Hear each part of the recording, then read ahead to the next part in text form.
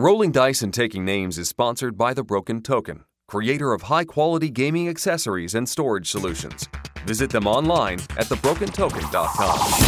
Hey y'all, it's time for another episode of Rolling Dice and Taking Names. And this is not just Radio Gaga. The guys play the game Arkham Horror 3rd Edition, where we were not the champions. Vanessa. Don't stop me now. Plus, they review Shadows Amsterdam. They are under pressure to deliver a good episode. Vanessa, What? I just want to let you know you're my best friend. You don't fool me. Welcome back to Rolling Dice and Taking Names. This is episode number 158. That's 158. I'm going slightly mad. I'm Tony. And this is Marty. And that, of course, for those who don't know, is a song by the incredible band Queen, who all have degrees, high-level degrees, kind of like me and Marty, and who have also, a movie has just come out, Bohemian Rhapsody, which there is a ton of trivia about for those of you who don't know it.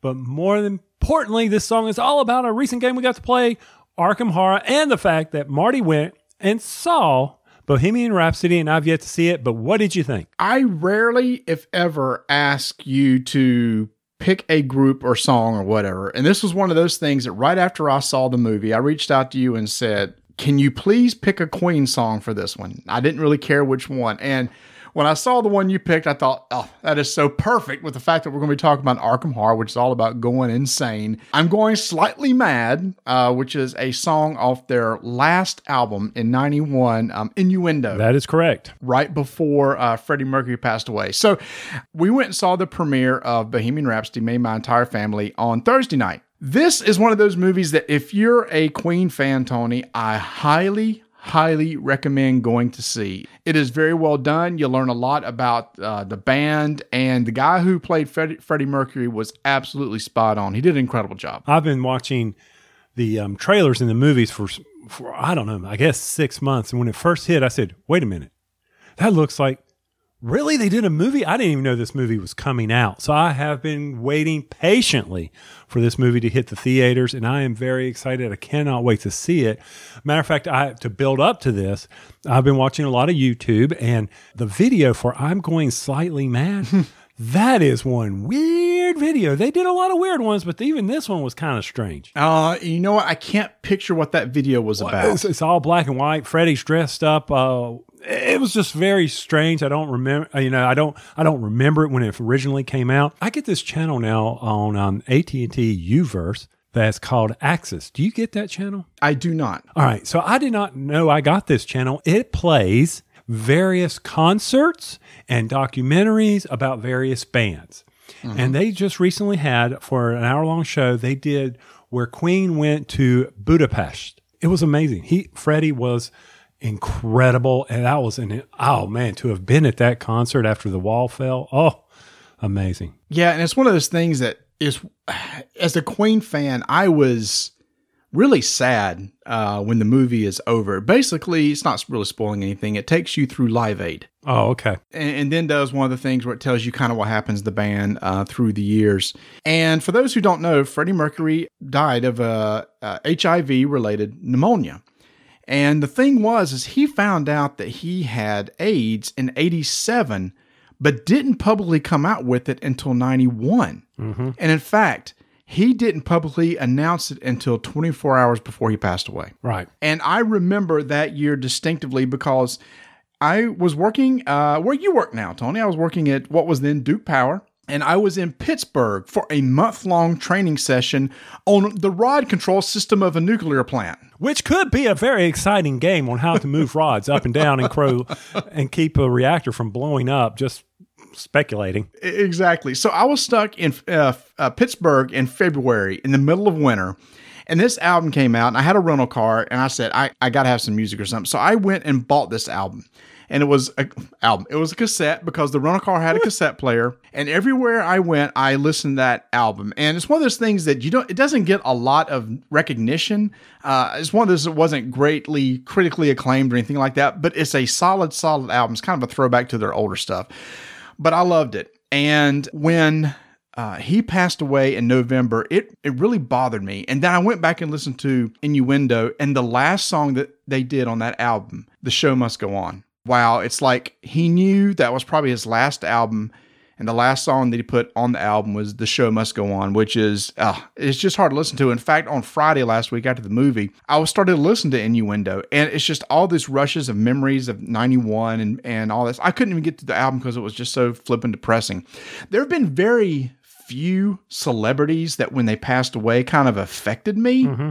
He was one. Whether you're a huge fan of Queen or not, I think everybody probably likes at least one Queen song, right? Oh, yeah. They're just one of those bands that have so many different types of songs. Probably everybody has like, oh, I do like that one. Oh, yeah. I completely agree. And everybody, even if you don't know the words, you pretend you know the words to We Will Rock You. You know, buddy. Blood on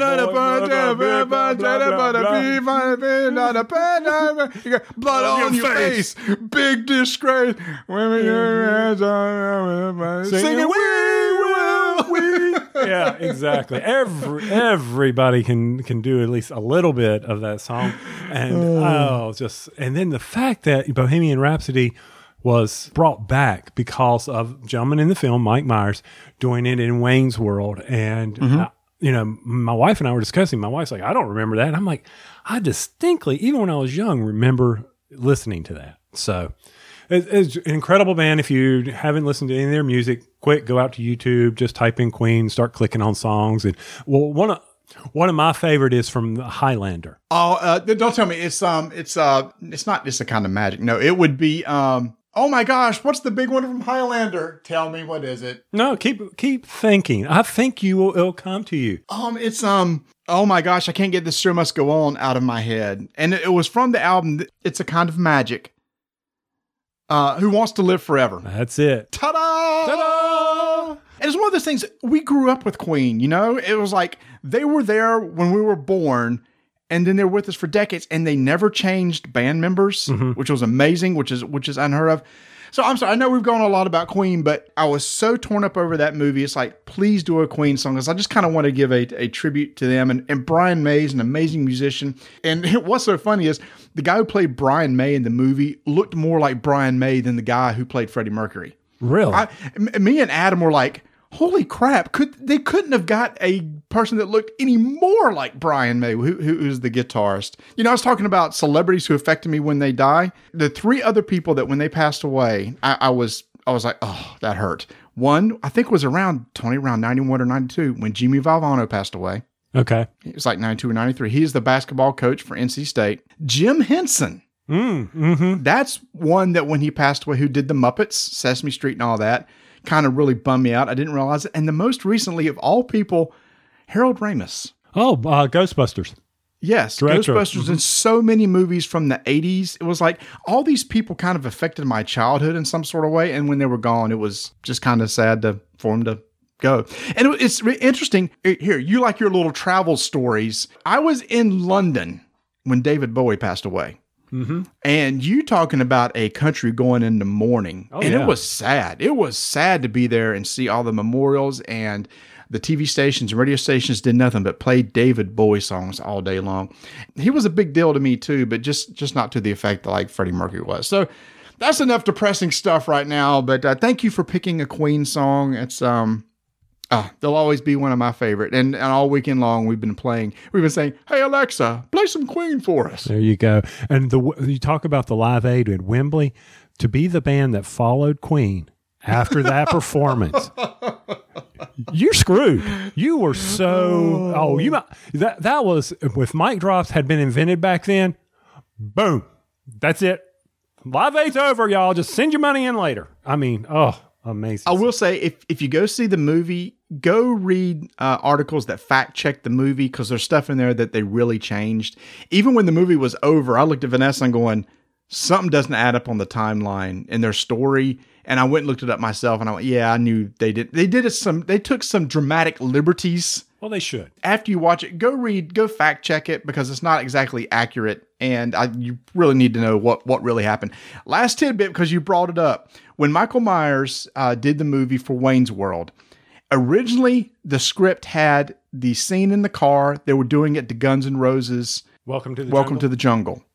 Mike Myers said growing up, he always had banged to Bohemian Rhapsody. He said, no, I've got to do Bohemian Rhapsody. And Lorne Michaels, who was from SNL, who produced the movie, said, no, it's going to be Guns N' Roses. And Mike Myers said, you know what? It's either Bohemian Rhapsody or I'm walking off the set. And Lorne Michaels said, let me get this straight. You, who've never done a movie, who may never do another movie again, is willing to walk off this movie over a song? And Michael Myers went, yep. And Lorne Michaels said, all right, must mean that much to you. So they made it Bohemian Rhapsody and history was made. Yep. Boom. There it goes. So let's liven things up. If you're a member of the Rolling Dice and Taking Names Pod Pledge backers and you're over on our Slack channel, lighten your mood over there because our good buddy TR Knight, who does a lot of editing on rule books, has just recently posted a GIF of two squirrels doing push-ups. Wait a minute. I just pulled it up. Oh my heavens! Now, for those of you who don't know, oh my gosh, that's hilarious. So over in our Podge Pledge backers channel on Slack, Marty has dropped some bomb about having to do push-ups or a 100 push-up challenge or something. I don't know what the devil they're talking about. They've set up this tracking. We've got a hashtag RDTN, death by push-up, that's fixing to happen. I don't know what all that's about. Some other thing. I'm trying to catch up on all this. But Marty, what the heck? Push-up? What? It's the holidays, Tony. And during the holidays, I put on weight every stinking year. Well, duh, who doesn't? I know, but after Halloween, I got on the scales and I went, no. I need to do something physical to try to at least control the weight, at least not try to gain. And it's one of those things that years ago when I started running, it's like, I could never run a 5K. Well, I found a program and guess what? I eventually ran a 5K. Congrats. Thank you. And then I thought to myself, you know what? There's no way I could ever do 100 push-ups at a time. I found a program over the weekend that said, here's a 6-week program to work towards doing 100 push-ups.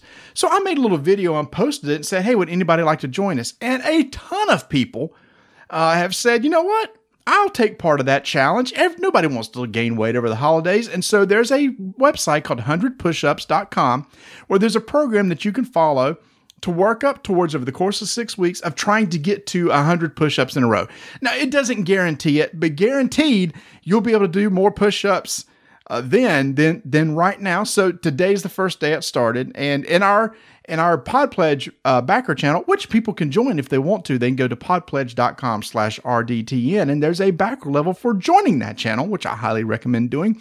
Somebody came up with the hashtag RDN death by push-ups. Today was the first day. I've posted my picture, used the hashtag, and then I'm going to be saving this squirrel gif, and it will be on Twitter probably later on tonight. Okay, well, that's great. Y'all enjoy that. I wish I could participate, but not going to happen. Why not? No. I can't. Why? I'm just happy to wake up, get in my car, drive to work, do my 20 minutes of walk. You're a fit person. Don't you want to get more fit? Maybe back in my 20s and 30s. I'm 50 years plus right now. What's 100 push-ups going to gain me? Is that going to help me mow my grass better? No.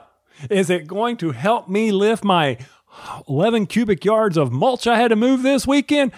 Maybe. I was going to say, yeah, probably. Can I tell you 11 cubic yards of mulch is a lot of stinking mulch? Oh my gosh. I'm trying to picture in my head what 11 cubic yards would look like, and that's a lot of mulch. There will be a picture as part of our splash page when we release the podcast of what 11 cubic yards of mulch. Basically, a standard square in a driveway is 10 by 8. Right. So think of 4 of those covered in mulch about 5 feet high.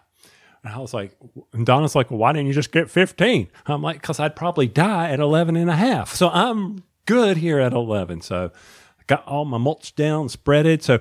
But the good news is all that mulch is keeping me from having to mow a little extra land. And it was free. Oh, well, I had to pay $95 in shipping, and they delivered it for me, but it was free because of all the hurricanes. Whoa. There's free mulch out there to be had? If you lived in Charlotte, they have the mulch centers, and they post them for free. Oh, my gosh. Yeah.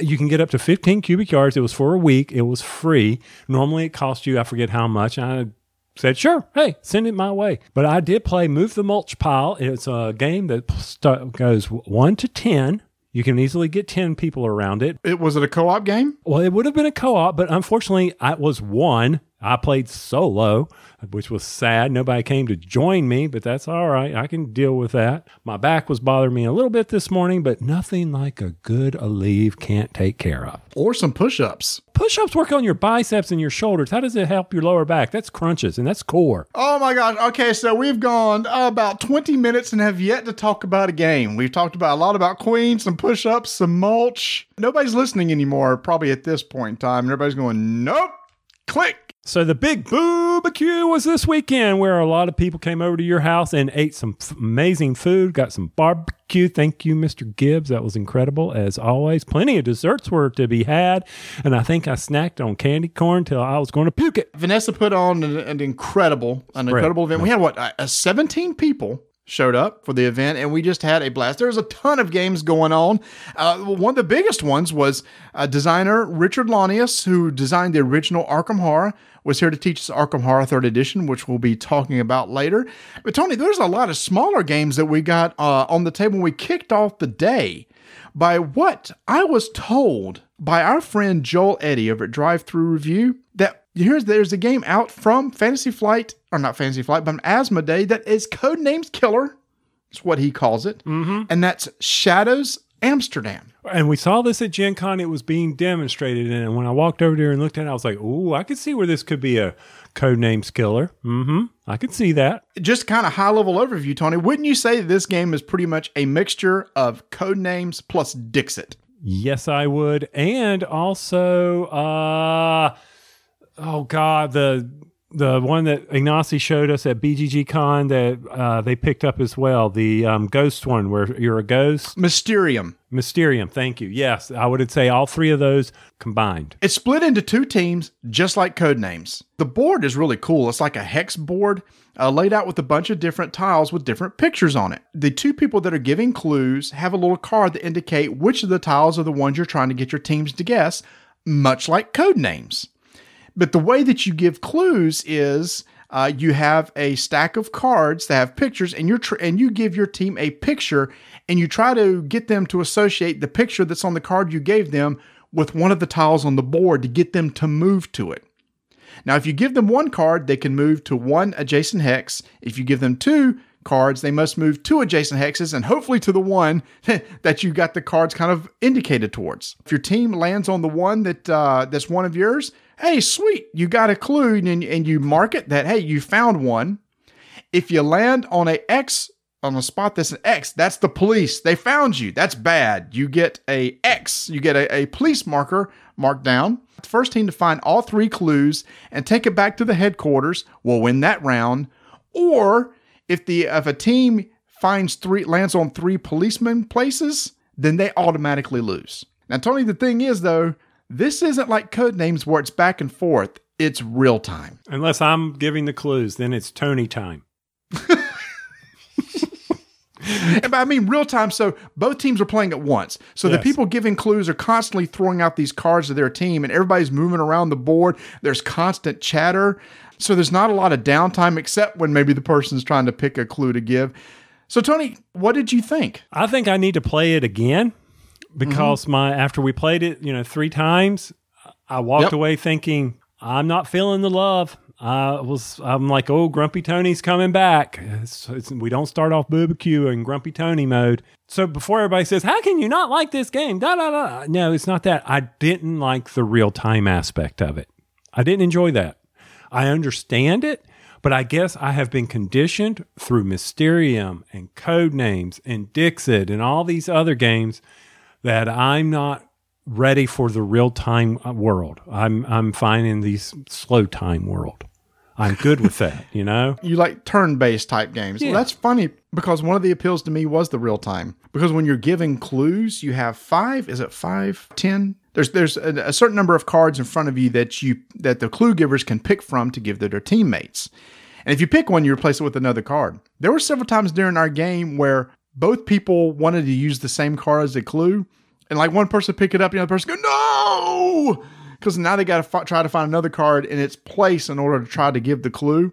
I do like the fact that actually some of the locations can be won by either team, but as soon as one team claims it, the other one then can no longer claim that spot for one of the clues. And see, I kept losing where my clues were in the relationship of the board to the map. I kept wanting to count, go put my finger over on the board and go 1, 2, 3, 4. Oh, there it is. But I knew that would be wrong because that would indicate where it is. So I kept checking and checking and checking. And I'm like, real time. I'm like, oh, screw this. Here's a clue. Figure it out, people. And that's one of the things that I thought that kind of was a negative to me is the person that's giving the clue. With code names, you can just kind of clearly see the words and don't have to stare too intently.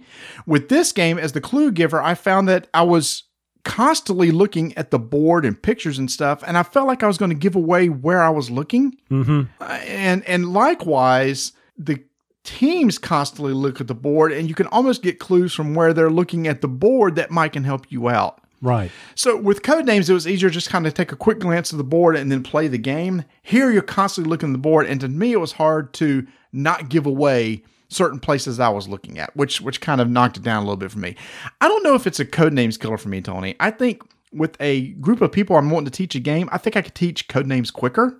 I think it would move smoother. Now, with a group of people that I know really well, maybe Shadows Amsterdam would be a more interesting game because of the whole real-time aspect and everything. So to me, I could play either one, but I don't think I'm calling it a code names killer for me. It's not a code names killer for me, definitely. It's one that I will play at any time. But this is one where I would probably, normally in code names or Mysterium or any of those, I am happy to be the clue giver. Here, I would not be as excited or jump towards the opportunity to be a clue giver. I would rather sit back and harass the clue giver than anything.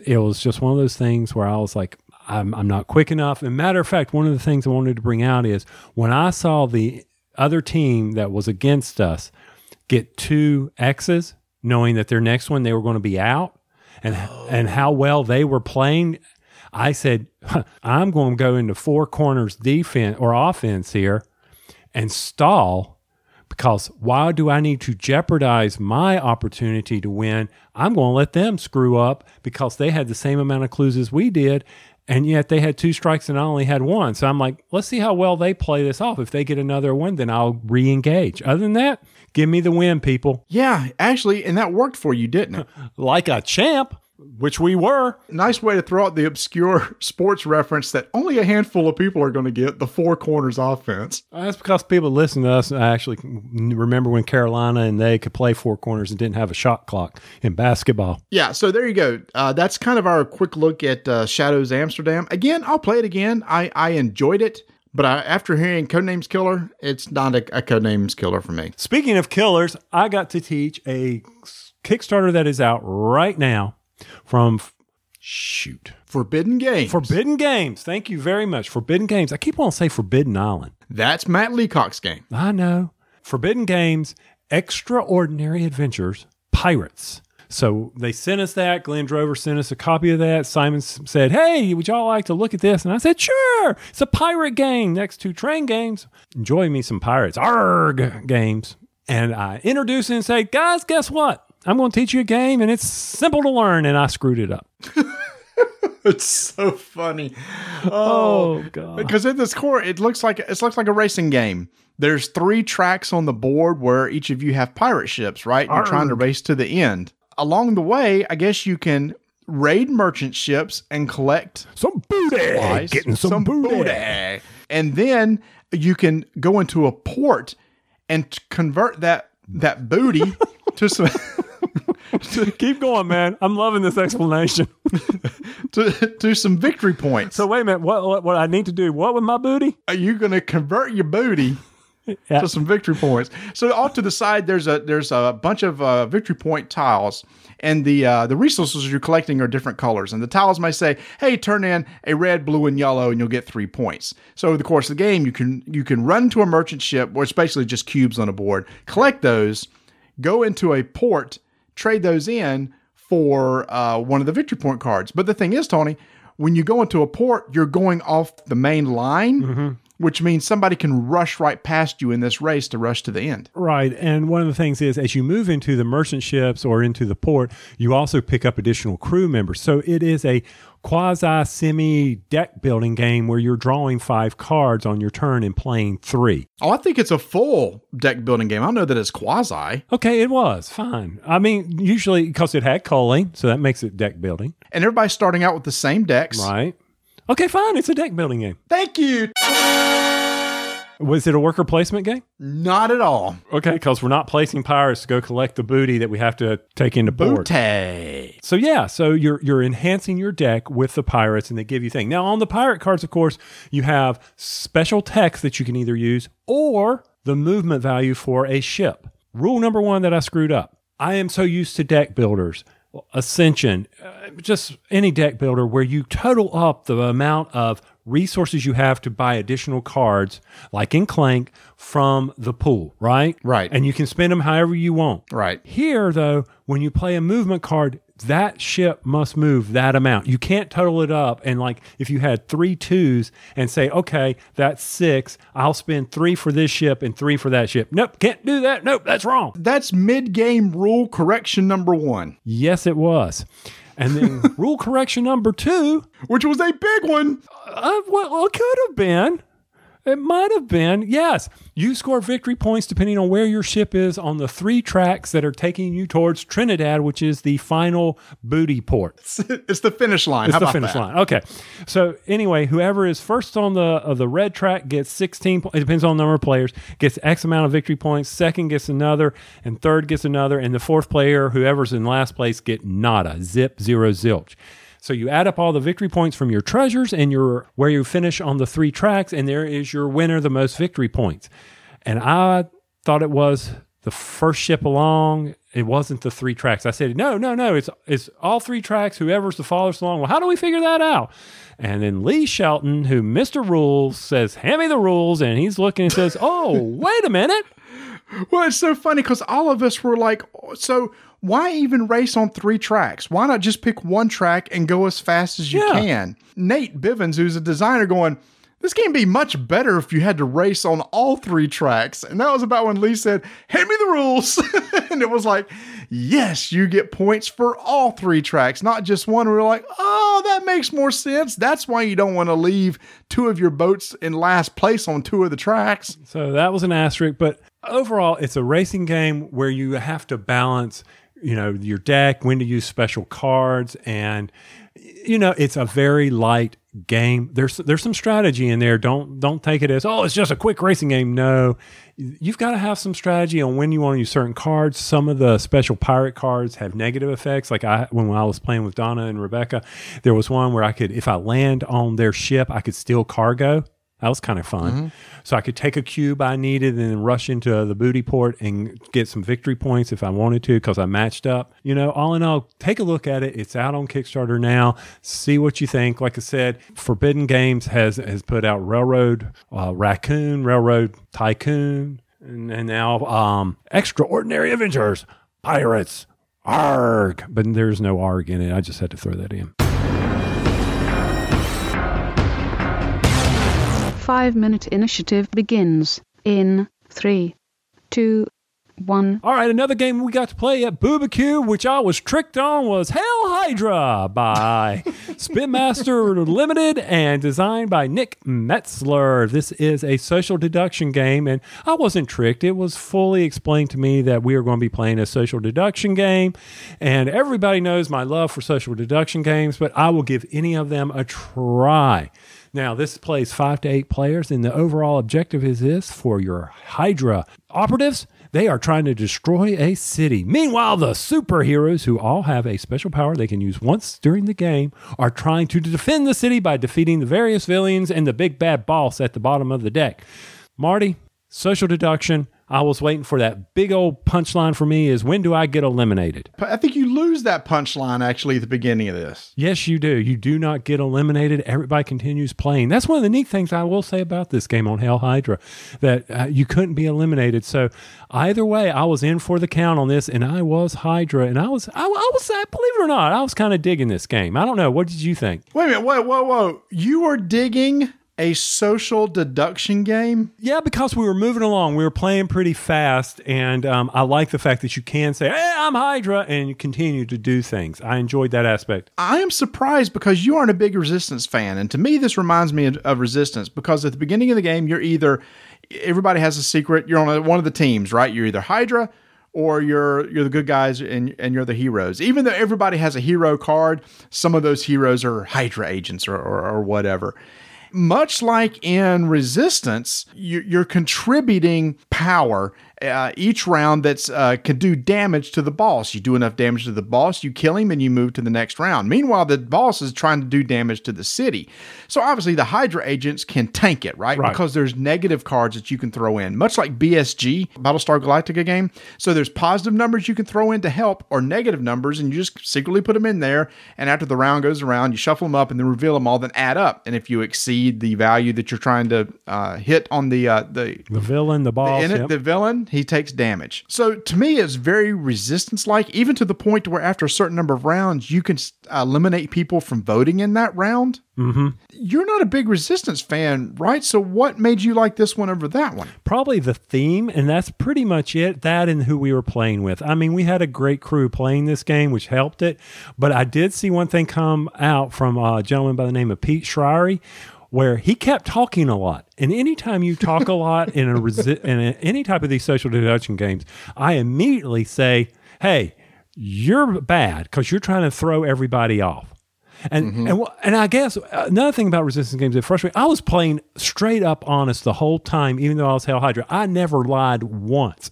And everybody's like, well, Tony's lying. I'm like, oh, I'm not lying. Tony, I will give you this. For a guy who doesn't like social deduction games, you threw me. At the end of the game, when the heroes ended up winning, we ended up beating the boss. And when the Hydra agents were revealed, I knew two of the three. The third one I thought was somebody else. And when you flipped your card, I was stunned. You played a Hydra agent perfectly. I had no clue. And we got lucky because in the last round, you can eliminate 3 people for being able to vote that round. We had deduced 2 and picked you, so we eliminated all the Hydra agents. It was actually an easy win for us. Another thing that frustrates me about social deduction is Mark Kell from the Scurry Report. Well, McCree gave me a bad one. Mark, I had a card that said I had to eliminate all my positives. Of course I gave you a negative card, you fool. And Yeah, and that's one of the cool things about it is each of the superheroes have a special ability. And during your turn, you can use that special ability. One of them is like, get rid of all your cards or do something special. So every game, you can play somebody different. I kind of dug this game. I'm like you, Tony. I'll play a social deduction game and but with the different card variabilities, the way the mechanics work of the way you win the game, of one trying to destroy the city and the other not. And if you reveal yourself as Hydra, you get special abilities then too. You can immediately damage the city. So being found out and revealing yourself, it can actually help your team win. Yeah. And I mean, having a timer helps a lot. And this game requires a timer. So I'm good with that. 2 minutes. 2 minutes. You got to get it done. You got to vote and all that. So yeah, for me, believe it or not, you see me at a convention next year and you want to play a social deduction, jump on Hell Hydra. I'll be right there for you. Go Hydra. It's Hell Hydra. Okay, fine. Hell Hydra. 5-minute initiative is complete.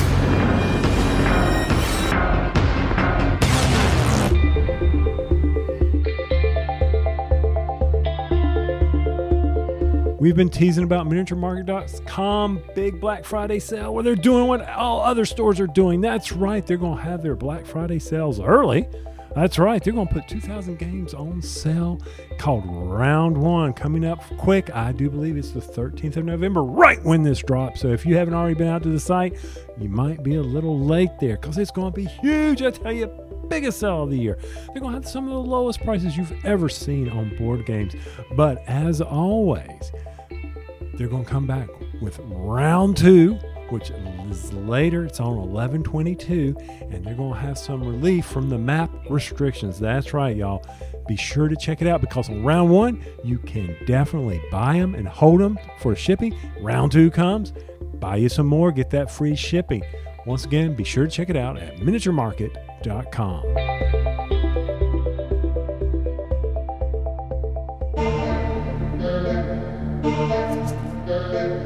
As we mentioned earlier in the show, we had a chance to try out Arkham Horror 3rd Edition from Fantasy Flight Games, and we were thrilled to have Richard Launius, the original designer of the game, to come to our house, my house, for BBQ. He came last year and he said, hey, I'll come out with you guys and hang out again. And we said, hey, Richard, while you're here, do you want to teach us 3rd edition? He said, well, yes, I do.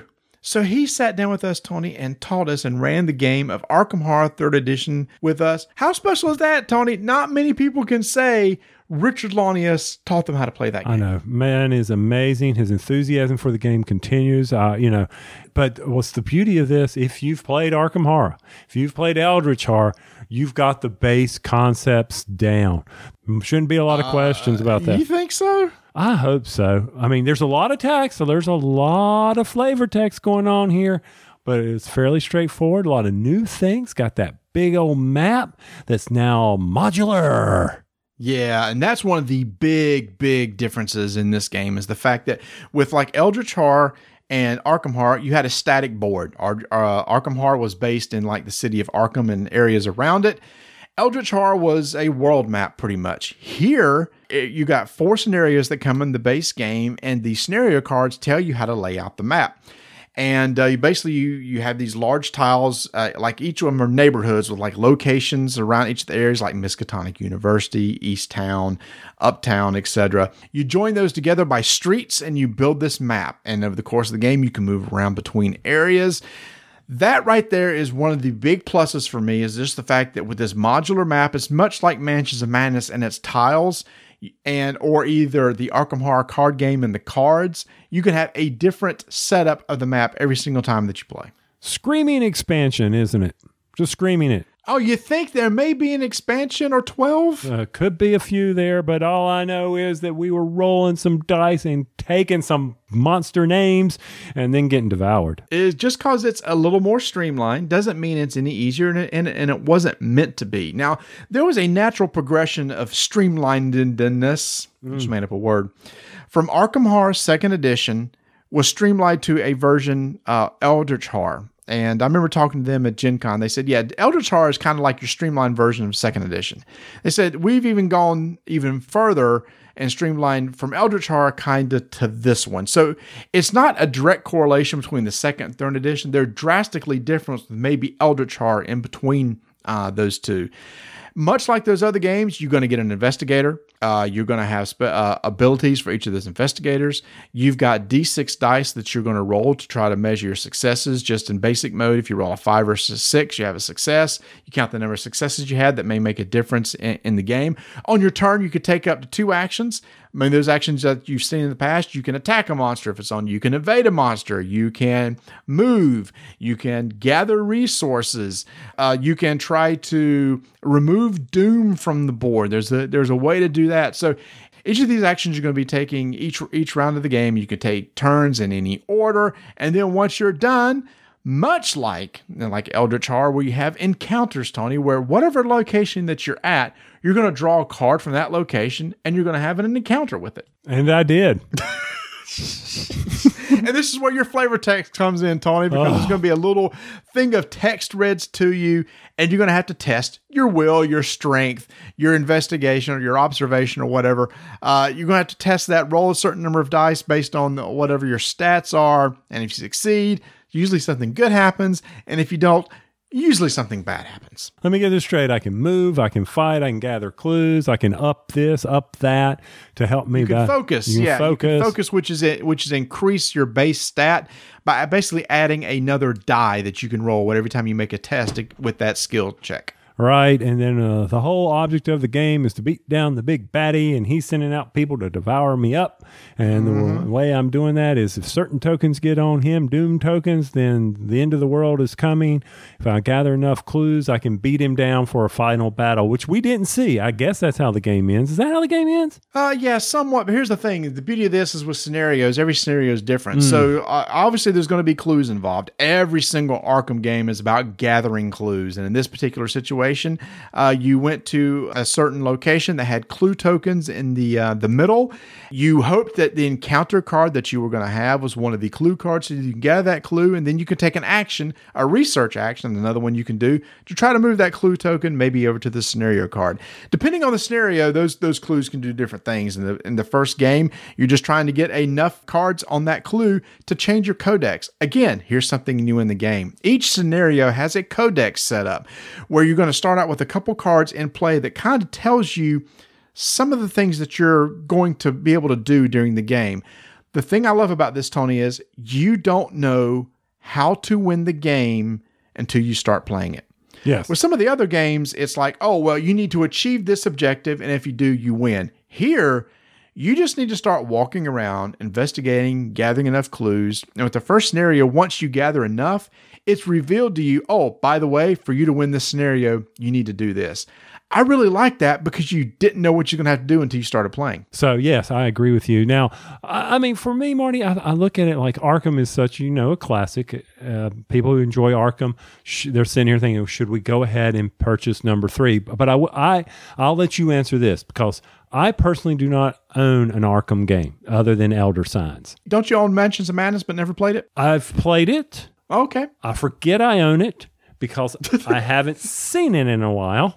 Okay. I'm surprised the iPad can still run it, the app that goes with it. But either way, if I went up to you and if someone were to ask me which one, because I have played the original, I've played the original with you, or 2, I forget which one we were playing. The second one, second edition, yeah. I would say if you've never played Arkham, I believe you should definitely invest in. I mean, I think it should be in your collection. But I don't think I ever want to play that game with 6 people. I think that 4. It's got to be 4. It's got to be either 3 or 4. Yeah. There's one negative about this game that I'm not that crazy about, and it's a brand new thing, and it's the Mythos bag. Typically, in like Eldritch Horror, during the Mythos phase, there's a card that will be flipped up, and there's like icons up at the top to resolve things. Maybe a gate opens, maybe you add a doom to the track. It's kind of a quick thing. You resolve it, and you move on. Same thing with Arkham Horror, the card game. When you go into the Mythos phase, each of you pick up an encounter card, you resolve it, you move on. With this game, you have a token bag. Now, the token bag in the card game is used for skill checks. There's no dice in that game. This is a different type of bag. The scenario tells you to put X amount of tokens in the bag, and they all do different things. During the Mythos phase, each player draws 2 tokens and resolves them.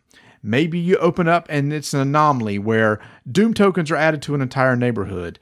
Or there's one that says just add a Doom token to the track. There's an event deck that's out in play, and you take the top card of that deck and you flip it over and it tells you where to put a Doom token. The good tokens are clues. With the clues, you pull a card from that same event deck and it tells you where in the neighborhood that clue is going to go.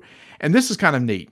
That clue card then gets mixed in with the encounter deck of that neighborhood. So let's say it's Miskatonic University. You'll take that new clue card, take the top 2 cards of the Miskatonic deck, shuffle those 3 cards together and lay them back on top. So one of those 3 cards on that area will give you that clue. So it gives you incentive to go over there and get it.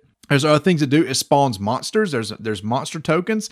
And then there's like a token that just does nothing. There's one called Headline, where you pull up a headline card and you read a headline. It usually takes a test. So you see, there's a lot of things that can happen, right, Tony? Mm-hmm. So with every player resolving 2 tokens, to me, the game really slowed down at that point. And you're right. With 6 players, that means you're drawing 12 tokens out of that bag. Each one of those has to be resolved before you can start playing again. That was the thing I was not as big of a fan of. And I mean, even with Richard running the game for us, he was short-living it. He was doing quick paraphrasing. So that was telling me something right there. I mean, don't get me wrong here, everyone. It's fun. I mean, it's a challenge. This is a hard cooperative game. It is up there with Robinson Hardness. It is out there. It is the next level for your pandemic co-op if you've never played it. It is one of those games, I think, that if your group is ready to move on and you want a challenge, plop this thing on the table because more goodness is coming. So yeah, I'm with you there. That Mythos phase, I was getting up, checking out other games, talking to people during BooBoo while y'all resolved it. I was like, pick me. I want to do Mythos first so I can get mine out of the way.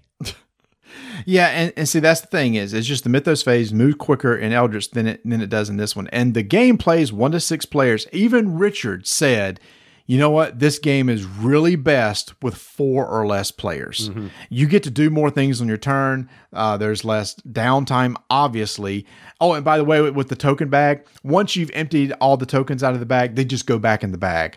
So you also kind of know what's coming too. You know that, we've drawn this many monster tokens out, so we know there's like this many monster tokens left in the bag.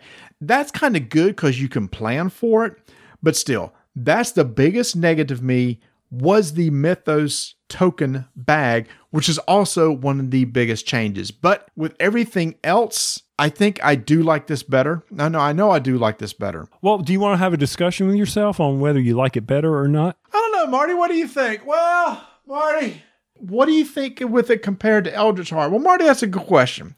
And even though I may like the Mythos phase of Eldritch Horror better, yeah, go ahead, continue, Marty. I wasn't ever crazy about the setting of Eldritch Horror. I didn't like the idea of it being a world-based game. I like it kind of localized to Arkham. Marty, I kind of tend to agree with you. I kind of like the Arkham-based locations too. So with 3rd edition, you've gone back to everything taking place in Arkham. So with the modular map and it being placed in Arkham, I will now play this one over Eldritch Horror. Marty, those are good points, and I can't disagree with that. I really think you could probably do the podcast without me. So here's the thing, Tony. Yeah. Vanessa is a huge Lovecraftian fan. Yeah.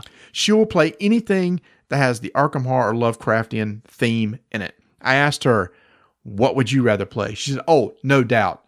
Leave Eldritch Horror on the shelf. Give me Arkham. And it's part of the same reason. She just likes the setting better. Also, she feels the narrative of this game is way better. I know you don't like flavor text, Tony, but sometimes it really does help a game, and I think it helped the game here. The story is more engaging. With those codex cards you have at the beginning of the game that kind of drives the story, and those codex cards are almost like the detective cards from Portal Games, where you read a card, and then it says, hey, get this card and read this one. It's kind of that same sort of effect. Hey, when you flip this card over, go grab this card, read that card. So the story is kind of driven like that, which I appreciate. But then I asked her the tough question. I said, Vanessa, if you had a choice between Mansions of Madness and Arkham Horror 3rd Edition, which one? Then she had to pause, and she had to think for quite a long time. She finally decided, I think at this point, 3rd Edition. She said maybe because it's newer, but as much as people love app-driven games, she says, I honestly like no app involved at all. She says, I just like cards on the table and tokens on the table and playing that way. So then, Tony, I have to ask myself, I said, Marty, which would you rather play? And granted, Mansions of Madness is way easier to set up. This game still has some setup time. You're sorting cards, you're setting up the decks, and blah, blah, blah. I think it's quicker than Eldritch by far, but there's still some setup time, and it's longer than Mansions. But after a while, I get kind of tired of dealing with the app, and I'm almost kind of clicking through the app. I'm not even reading the text anymore. So, all right, what's my test? And also, there's no prediction. Sometimes you'll go into a fight, Tony, on the Mansions of Madness, and you don't know what you're going to be testing. Maybe it's strength. Maybe it's agility. Here, when you go into a fight, it's much like the monsters in Eldritch Horror. You know exactly. If I want to invade, I'm going to be testing. It's not agility. It's whatever the other one was. And if you're going to be fighting, you're going to be testing your strength. And you always know exactly what the fight's going to be. With Mansions, you really don't know that. So at this point in time, maybe because it is newer, I think I like Arkham more. No, I can understand that. I mean, from my side of it, I will definitely put Arkham Horror on the table, probably because my setup time is going to be the same between the two because I still have to reattach the monsters in Mansions. Now, that is one part. Some people may like Mansions because of the miniatures. Yeah. You do have these super sweet miniatures that are fun to play with and move around. Here, it's just all card-based. All monsters are cards. All your characters are cards. So you don't have that. It doesn't maybe look as good on the table. So here's the thing. If you're a big Arkham Horror fan, you're a big Mansions fan, I think you owe it to yourself to at least try 3rd Edition. If you like Eldritch Horror, I definitely recommend trying it, see which one you like better. And you'll just have to decide on yourself, which game do you prefer between Mansions and Arkham Horror 3rd? To your point about the miniatures, there's so many third-party... I mean, Richard had all the miniatures for the Investigator. You can buy all that stuff, but you're not paying for the miniatures on the upfront of this game, so you can say, hey, I like it, no, I don't like it, and then, add to it as you want to. Arkham Horror 3rd Edition, I'm glad it came out. Rich was kind of ready for it to come out. He said they've been planning on 3rd edition for a while. And Richard said that Arkham Horror 2nd edition has still made so much money year after year that they just kept pushing it off. So they finally got to the point, all right, let's just go ahead and do it. And they did it. So Arkham Horror 2nd edition's gone. You can't buy it anymore. It's done. So if you have it, and you don't get rid of it unless you just think you'll never play it again. For me, there are some nitpicky things. It doesn't really play that much shorter. Some people wanted to play short. It really doesn't. I think it is easier to teach. I'm not a big fan of the Mythos phase. But everything else, I do like more than the other games, Tony. Okay, and for me, if we're going to play a game at Halloween, I think I'm going to lean towards Arkham Horror 3rd edition as well as the game for me to drag out on the table. Fairly straightforward to teach. It's up a level from Elder Sign, which my wife loves, so I know she'll enjoy that. And it's fairly simple to understand the various tests that you're needed. And I like the aspect of the unknown on how to win at the end. So definitely give Arkham Horror 3rd edition a try, and also look at it for any potential sales because it's something you should add to your collection. And for the month of October, Tony, it was the #1 selling game at Miniature Market. No shock here.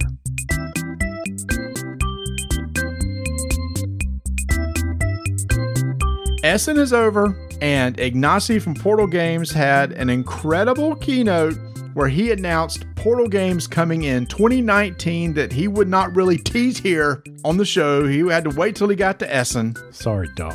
Tony, check this out. 51 state. Oh my gosh. 51st state.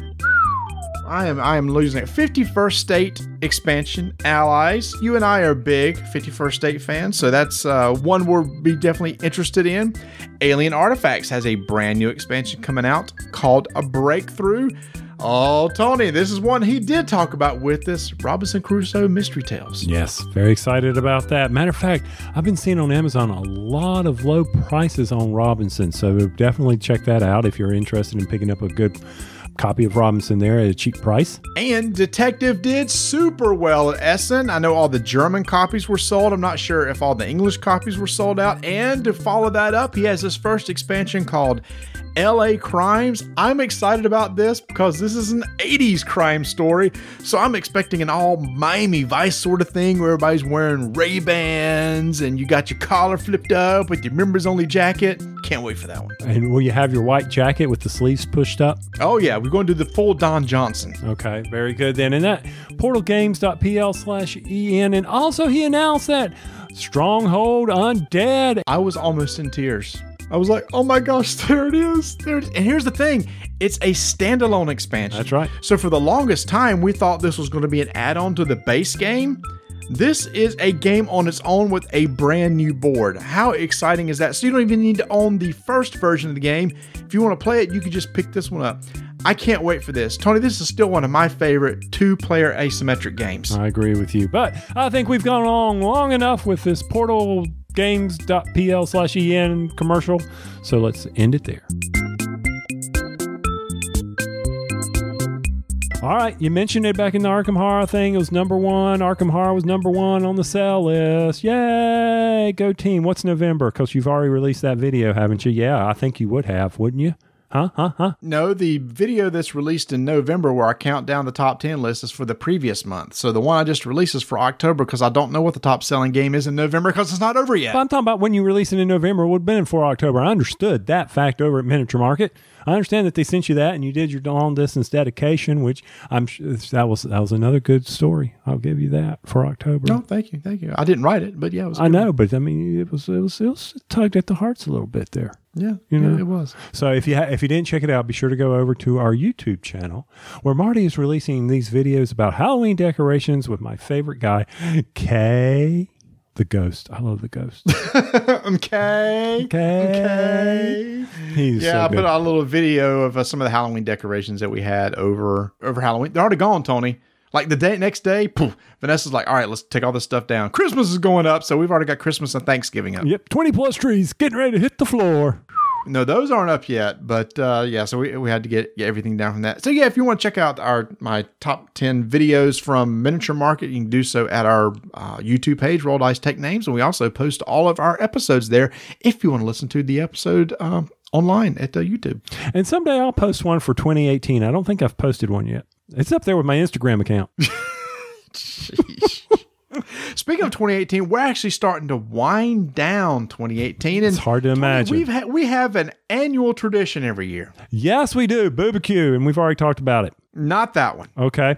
Where we sit there and deliberate over our Squirrely Awards. That will be happening soon, but not that one. It wouldn't be that survey I'm responsible for, would it? I think it is that survey you're responsible for. Oh, the annual survey where we go out to our listening audience and say, what do you think? Maybe I'll just do that one question. It's easy. What do you think? Because we've eliminated a lot of them from last year. We don't really care how you're listening. We just hope you're listening. We don't care what was it?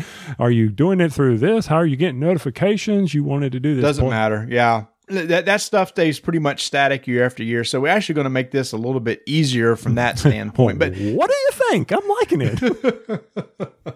So the whole purpose of the survey is just get a little bit of feedback. Did we introduce any segments this year? I can't remember whether we did or not. Do you like to hear about lawnmowers? Just various things that we just kind of get some feedback from those who listen to the show, what they like, what they dislike, and we take all that stuff to heart because we want to tailor a show that's fun for people to listen to. And it's also a great way for us to do a contest. That's right, people.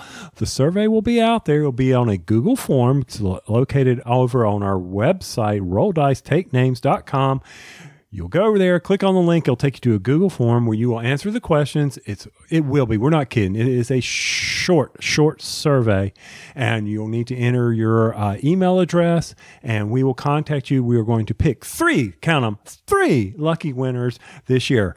2 winners will each receive a $25 gift card from Miniature Market. Congratulations to those winners. And a special surprise for a game that we'll be talking about in a future episode. Impact, the brother of Strike, has finally arrived. That's right. That's right. And we finally have the dice game that I've been waiting for where a theme really matters. I'm letting everybody stop laughing. We'll talk about it on the next show, but that's right. You will have the opportunity to win Impact. However, I will say that this game will be cheaper than if we have to ship it across seas. So this is for our U.S. audience. So when I select, I will make sure that a U.S. resident will get that game. And then the $25 gift cards will go to anybody from Miniature Market. Dice in a Bowl is no more. That's right. Elements in the universe. And I'm all into this theme, Tony. This is it.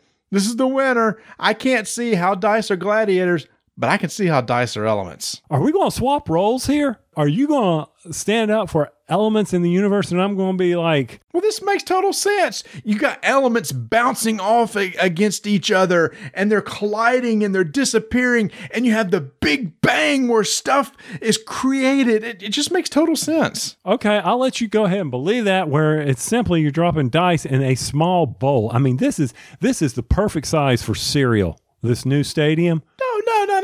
It's like a black hole. It's like a black hole. The star at the center of the black hole is very small.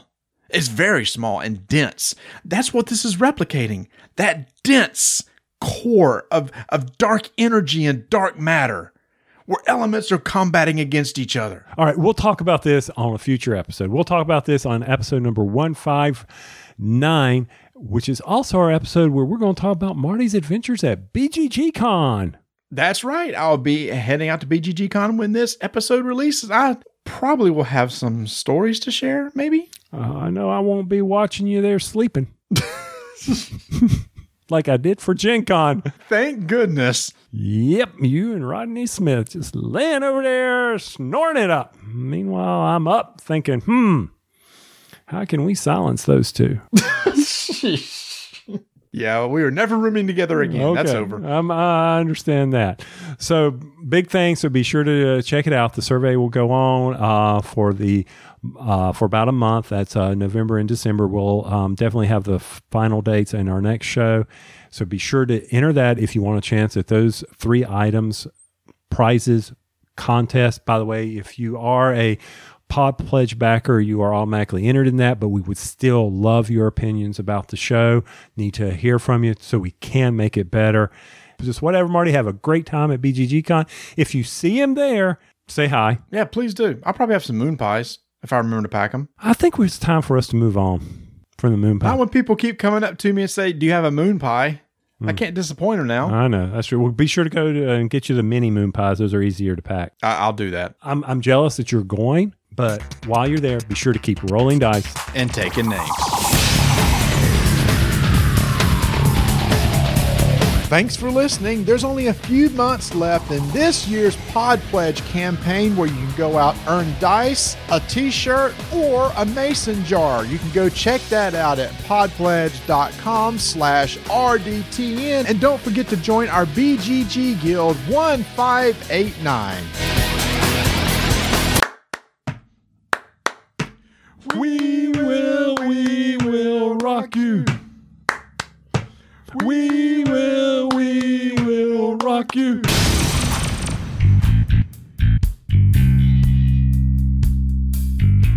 Tony, have you been out to the BrokenToken.com site lately? They've totally updated that thing. Yes, I have, Marty. It looks gorgeous. It's easier to navigate. It looks good. It's quicker.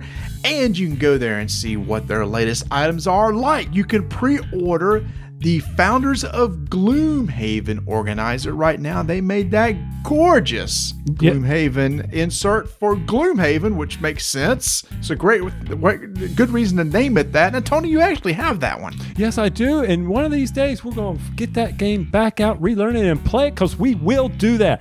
It's one of those mini games, but you're right. I should really get that thing organized so it'll be easy to set up, teach. Okay. Broken Token's not letting me teach games easier. They're letting me set it up easier. Come on, Broken Token. What are you doing?